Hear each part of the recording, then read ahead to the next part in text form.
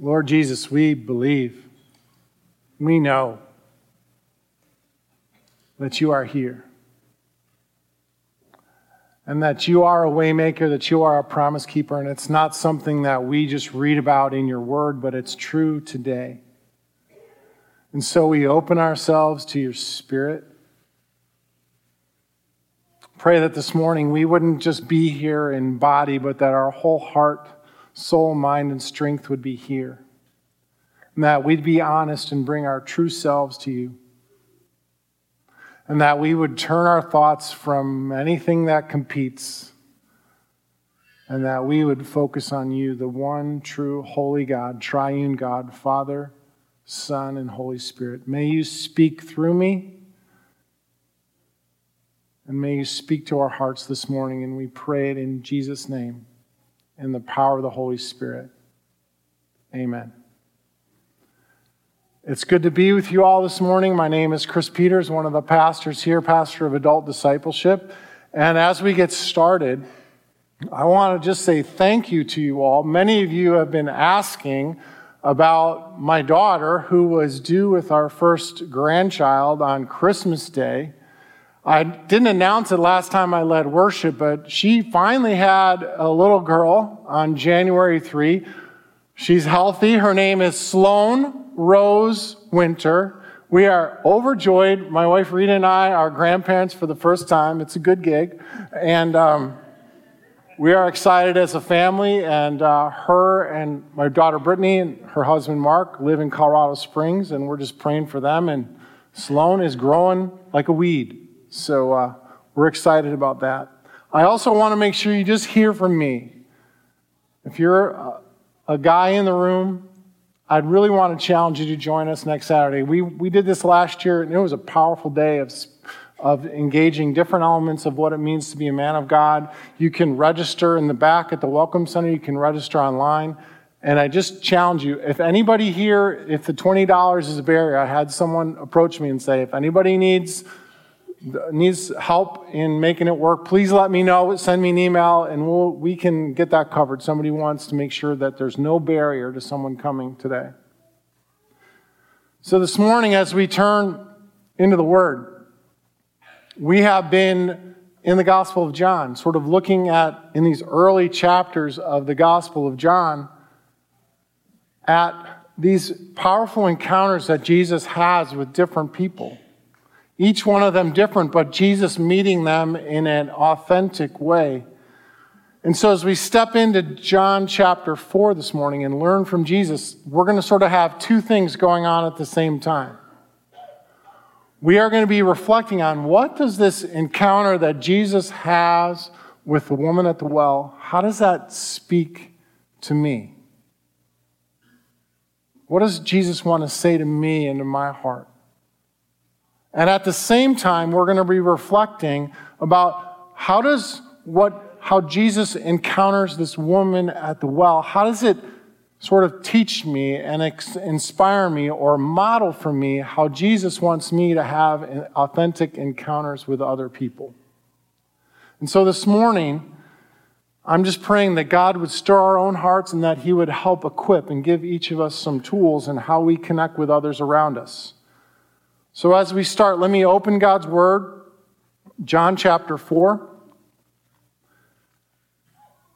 This is what it says. The Pharisees heard that Jesus was gaining and baptizing more disciples than John, although the fact was not that it was not Jesus who baptized, but his disciples. And when the Lord learned of it, He left Judea and went back once more to Galilee.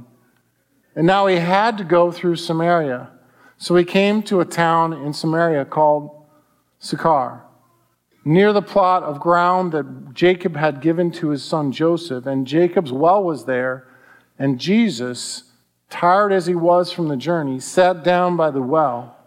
And it was about the 6th hour. We're going to stop there right now. But as we turn into these first verses of chapter 4, this is what I want you to know. Jesus' ministry was starting to attract attention. It wasn't the time for Jesus to take on the religious leaders in Jerusalem. And so Jesus, to avoid sort of a direct clash with the leaders at that time, it says he started back to Galilee. And it says this phrase, it says, now he had to go through Samaria. And I just want to let you know, there's a little clue in there, because no Jewish person would say, I had to go through Samaria. No other Jews would have made that choice to go through Samaria. Because they hated the Samaritans, and the Samaritans hated them back. It was a deep divide between the Jewish people and the Samaritans. Many years earlier, in 722 BC, when Israel had been exiled, some of the people remained in the Samaria area, and they had intermarried and intermixed and adopted practices that were not in line with the Jewish faith. And so ever since that time, those people who the Jews considered half-breeds and had mixed their religions, they didn't engage with one another. They weren't, when the Jews came back, they didn't welcome the presence of the Samaritans, and they thought that they had compromised, and they thought that they had gone far away. And so the hatred between these groups ran very, very deep. They even went so far as that when they had to travel from one part of Israel to another, they would walk around Samaria. If there's a map on the screen, I believe. Do we have it? So if you want to think, if you were going from Galilee up by Nazareth or the Sea of Galilee, and you wanted to go down Jerusalem, down in Judea, they would walk around, instead of going the direct way through Samaria along the ridge lines of the mountains, they would walk down, crossing the Jordan River, walk around Samaria, and then they would come up through Jericho and go to Jerusalem. Now, I don't know about you, there's maybe some people I have some tensions with, but nobody would walk around Holland not to see them. It's a pretty intense thing that they would even avoid going to their area. I tried to think of a comparison, and the only very small comparison I could think of was if you are a Michigan fan, have any of those in the room? If you are a Michigan fan, I imagine you don't like Ohio State very much. No, I don't, somebody said. Now, imagine not only that you didn't like Ohio State, but when you had to go to Washington, D.C., that you disliked Ohio State so much that you would drive around Ohio. Wouldn't take the turnpike, you'd go all the way down and go around Ohio. That would be a deep-seated rivalry, and that's nothing compared to the animosity between the Jews and the Samaritans. But it says in our passage that Jesus had to go to Samaria. He didn't have to, but he goes to Samaria because Samaria is on his mind, and there's a divine appointment that is going to happen between him and a woman at the well. And one of the things that you and I can learn in our life of response of faith to God is that what it means to be intentional with people around us. You know, we often in our demanding days, we give priority to our schedule, to our activities, to our programs, to our sports. But maybe the first lesson of this morning is that we need to leave some margin in our lives to interact with people, to have some space, to have some flexibility, and to be open to God's nudges or what God lays on your heart of something you must do because God cares and God is prompting you with that. And another thing in being intentional is maybe you have to go where the people are if you're going to reach them at all. Authentic encounters don't just happen here at church, but maybe they happen more naturally and more authentically out in the regular places like coffee shops and schools and gyms and workplaces and sports practices and just wherever we find ourselves. We can learn from Jesus in the fact that he intentionally went to Samaria, and we intentionally need to place ourselves where we're going to engage people and maybe follow a prompt or something else that Jesus is putting on our heart. The second aspect is that we need to be real. And I'm going to continue telling the story. It says, when a Samaritan woman came to draw water, Jesus said to her, "Will you give me a drink?" His disciples had gone into town to buy food. The Samaritan woman said to Jesus, "You are a Jew, and I am a Samaritan woman. How can you ask me for a drink? For Jews do not associate with Samaritans." And Jesus answered her, "If you knew the gift of God and who it is that asks you for a drink, you had asked him, and he would have given you living water." "Sir," the woman said, "you have nothing to draw water with, and the well is deep. Where can you get this living water? Are you greater than our father Jacob, who gave us this well and drank it himself, as did also his sons and his flocks and his herds?" And Jesus answered, "Everyone who drinks this water will be thirsty again. But whoever drinks the water that I give him will never thirst. Indeed, the water I give him will become in him a spring of water welling up to eternal life." The woman said to Jesus, "Sir, give me this water so that I won't get thirsty and have to keep coming here to draw water." And he told her, "Go, call your husband and come back." "I have no husband," she replied. And Jesus said to her, "You are right when you say you have no husband. The fact is you have had 5 husbands, and the man that you have now is not your husband. What you have said is quite true." "Sir," the woman said, "I can see that you're a prophet. Our fathers worshipped on this mountain, but you Jews claim the place where we must worship is in Jerusalem." And Jesus declared, "Believe me, woman, the time is coming when you will worship the Father neither on this mountain nor in Jerusalem. You Samaritans worship what you do not know, but we worship what we do know, for salvation is from the Jews. Yet a time is coming and has now come when true worshipers will worship the Father in spirit and in truth. For they are the kind of worshipers that the Father seeks. God is spirit, and his worshipers must worship in spirit and truth." And the woman said, "I know that the Messiah, called the Christ, is coming. And when he comes, he will explain everything to us." And then Jesus declared, "I who speak to you am he," or "I who speak to you, I am." This is the word of the Lord. Thanks be to God.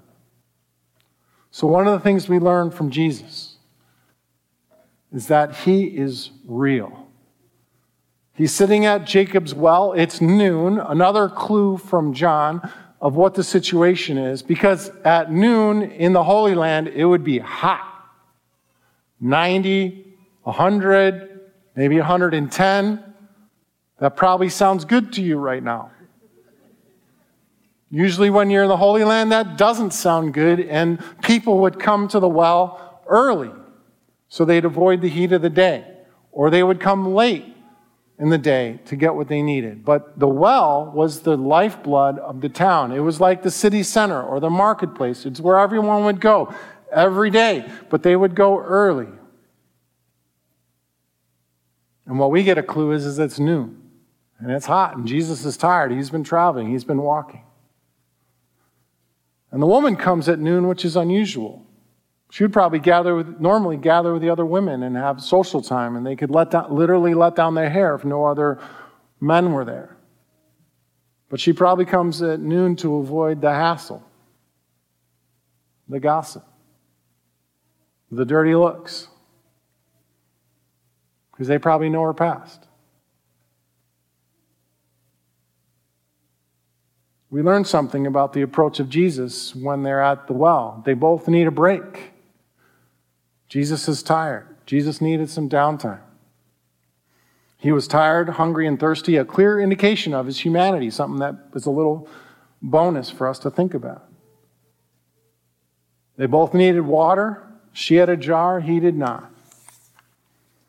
And Jesus respectfully asked her for a drink of water, which was unthinkable to her. And she says, "You are a Jew and I'm a Samaritan woman. How can you ask me for a drink?" She looks right into his eyes and she sees something different. Someone trustworthy, Someone that looks like they might have promise in a fulfillment of what she's looking for. This man that she encounters at the well is different. And in quietly asking her for help, Jesus cuts through centuries of suspicion between the Jews and the Samaritans. He says, that's not the important thing. You're the important thing. And the woman gives an immediate response. She can hardly believe what's happening. And right here, Jesus does something that we can learn from as we seek to sort of do life and engage and eat and bless and engage others.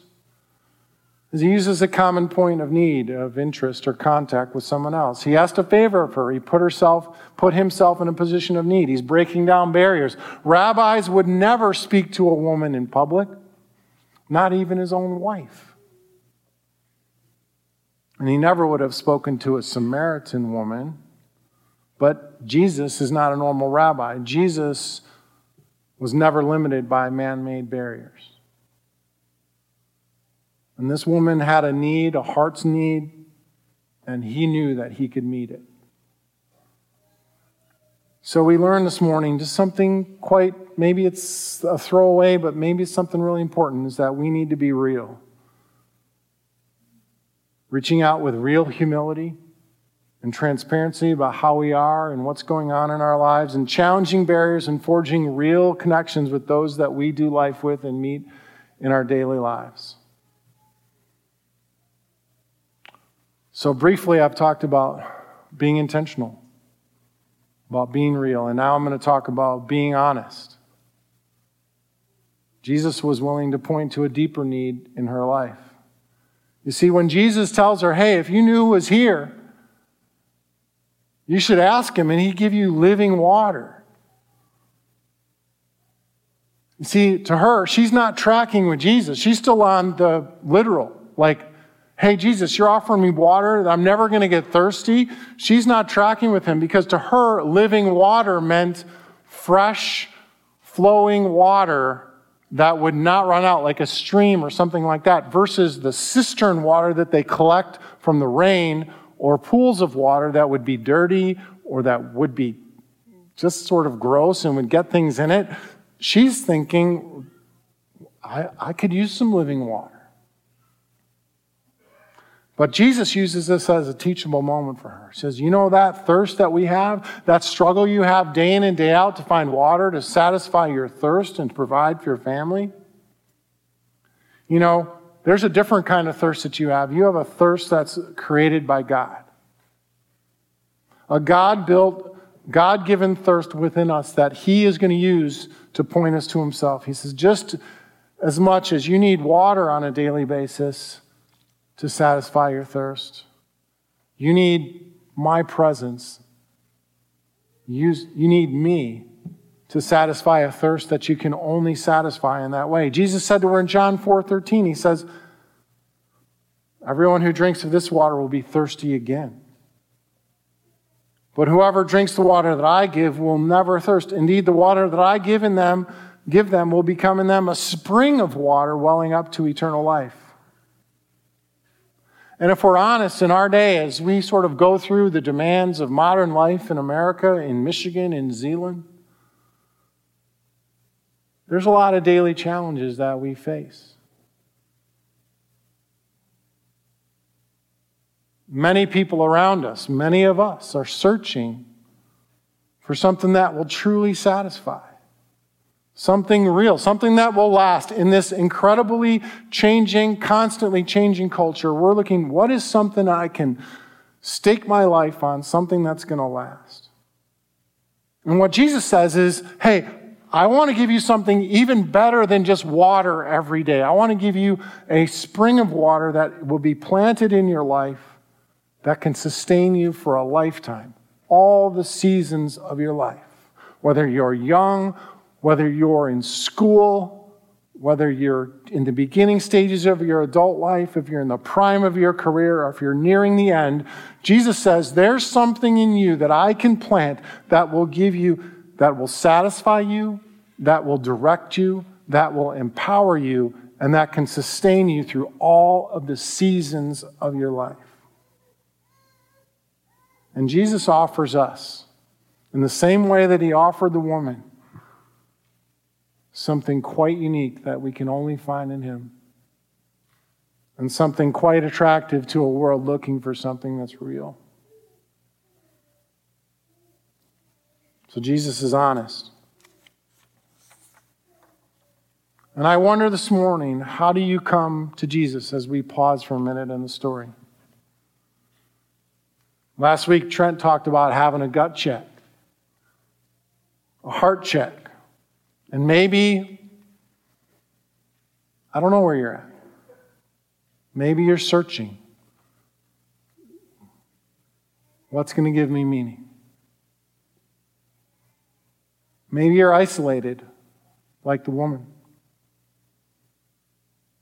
Maybe you're grateful and life has been good and you are so aware of what God has been providing. Maybe you're grieving and it's just a hard time. It's okay to bring that to God too. Maybe you're numb. Maybe life has just been a battle right now and you're just sort of numb. Maybe you're hopeful about something coming and you see God at work and something coming in the future. Or maybe you're just tired. Hear these words of Jesus. It says, if anyone is thirsty, let him come to me and drink.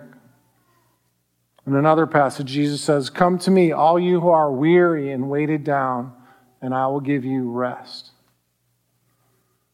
And in that verse, the actual tense of the first verse says it all. If anyone is thirsty, let them keep on coming to me. What Jesus intends for us is not just an eternal life insurance policy that we have for when we die.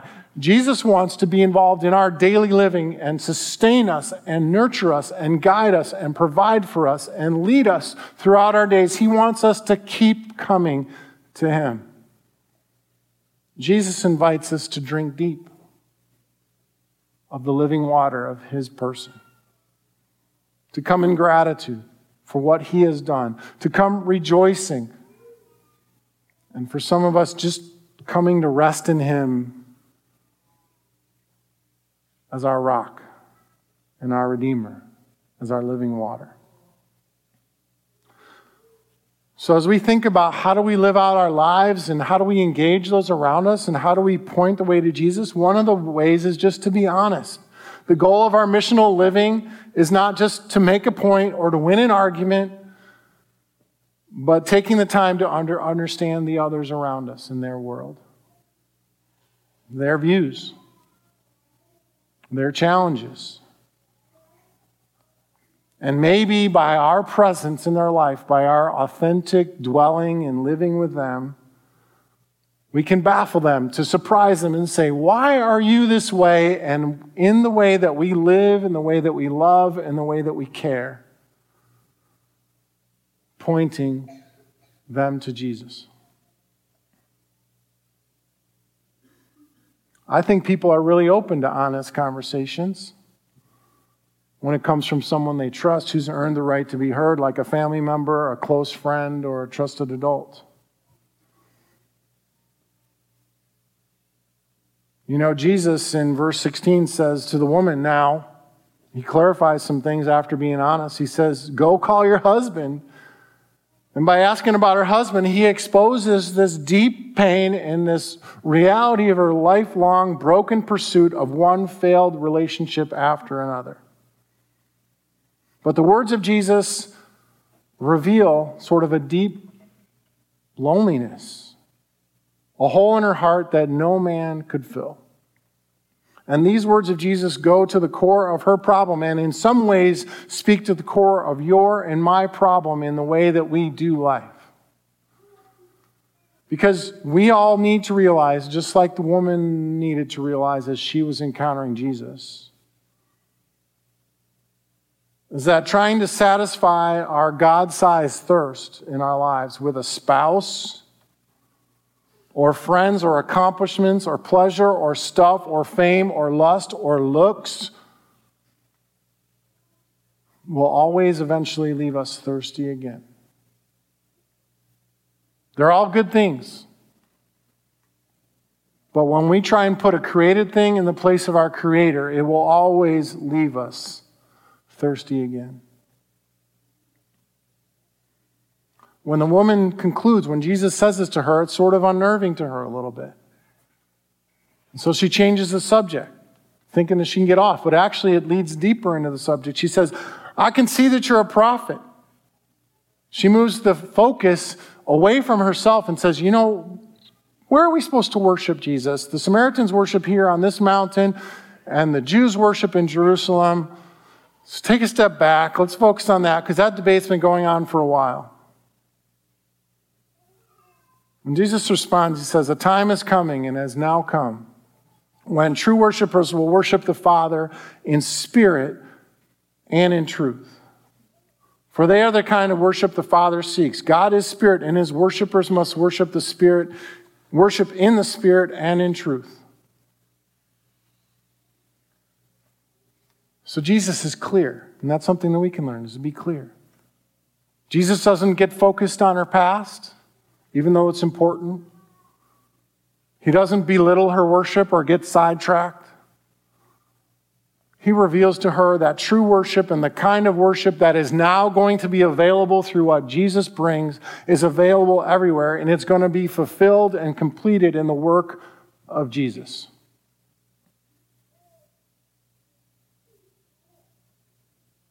He says worship is worshiping the Father in spirit and truth.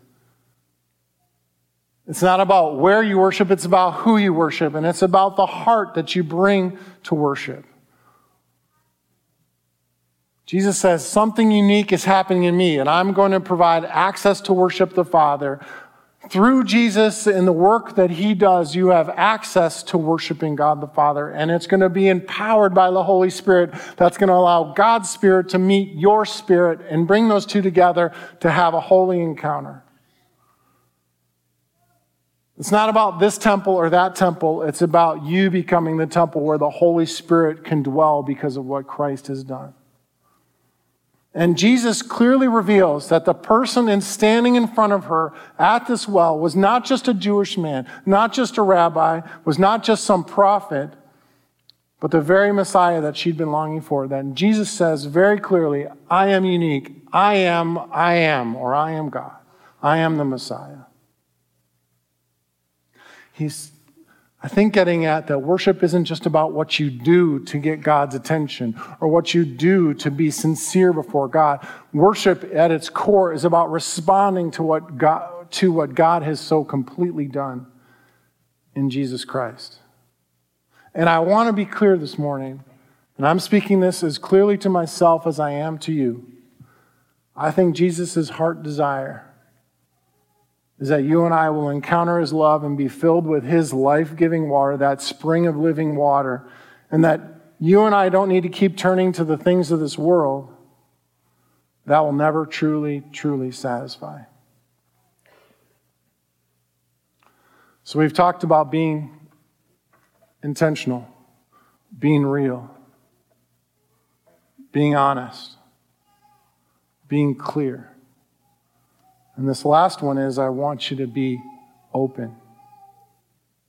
You see, one thing that amazes me about Jesus when we turn and learn from him in the scriptures is how he can be so authentically present with people.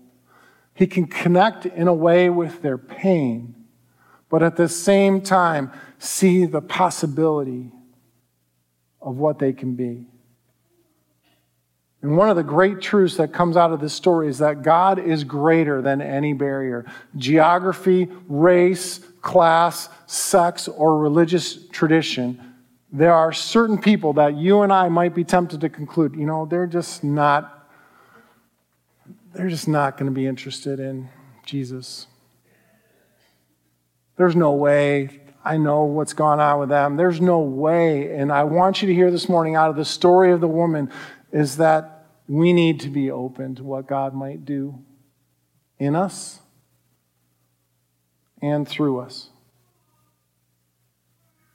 You see, in verse chapter 4, verse 27 and 28, it says this: after Jesus says, I am the Messiah right here with you, she says, leaving her water jar, the thing that used to be the important part of her day and of her daily life, she says, she went back to town and said to the people, come see a man who told me everything I ever did. Could this be the Messiah? Jesus encountered her, changed her, and Jesus took a rejected, dejected woman and made her a missionary to her own people. She met Jesus, she transformed her life, he transformed her life, and she couldn't stop talking about it. She was not ashamed of her story anymore. Jesus had changed her story. God had changed her story. And now God had changed her mess into her message.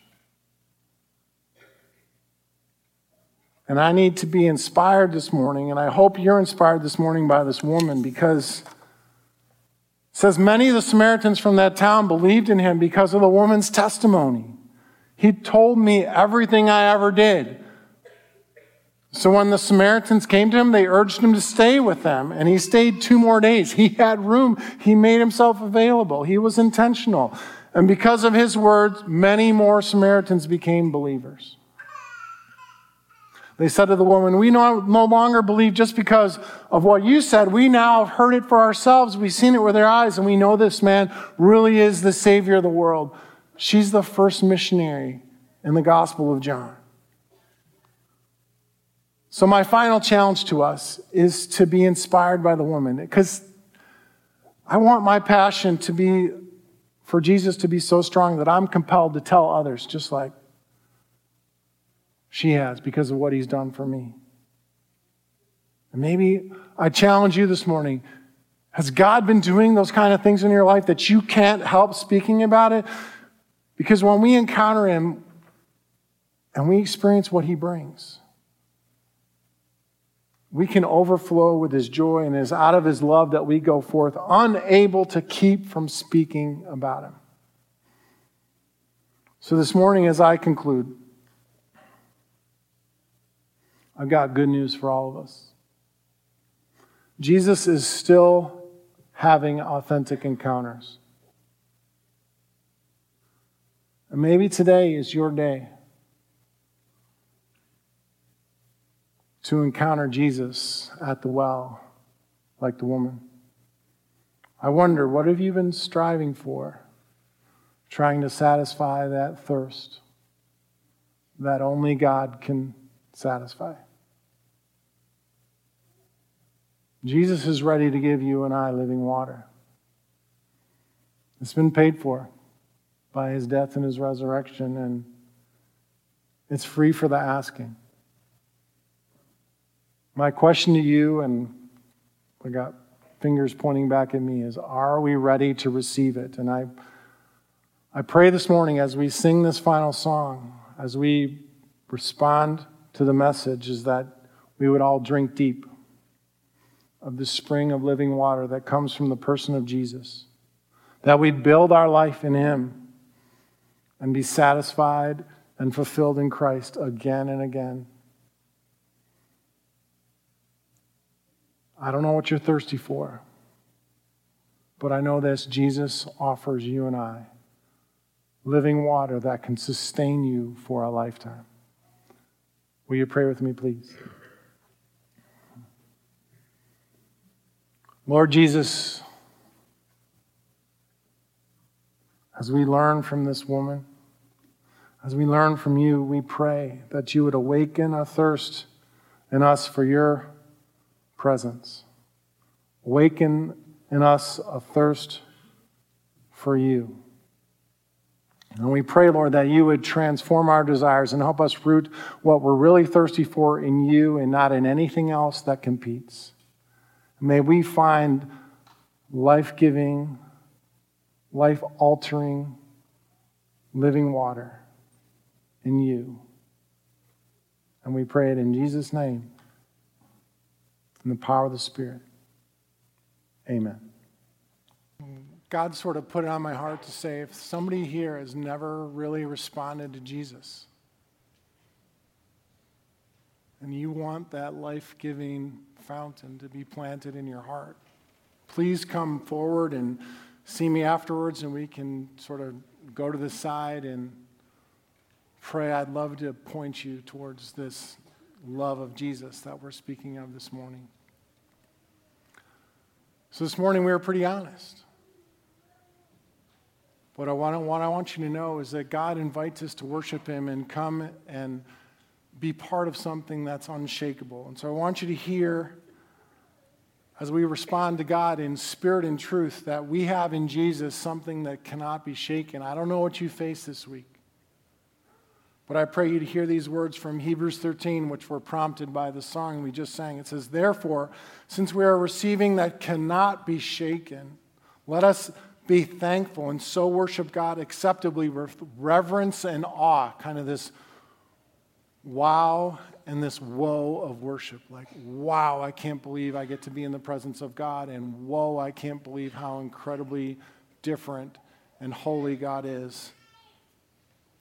Let us be thankful and so worship God acceptably with reverence and awe, for our God is a consuming fire, and he wants to be your rock and your Redeemer. May you go in God's peace. Amen.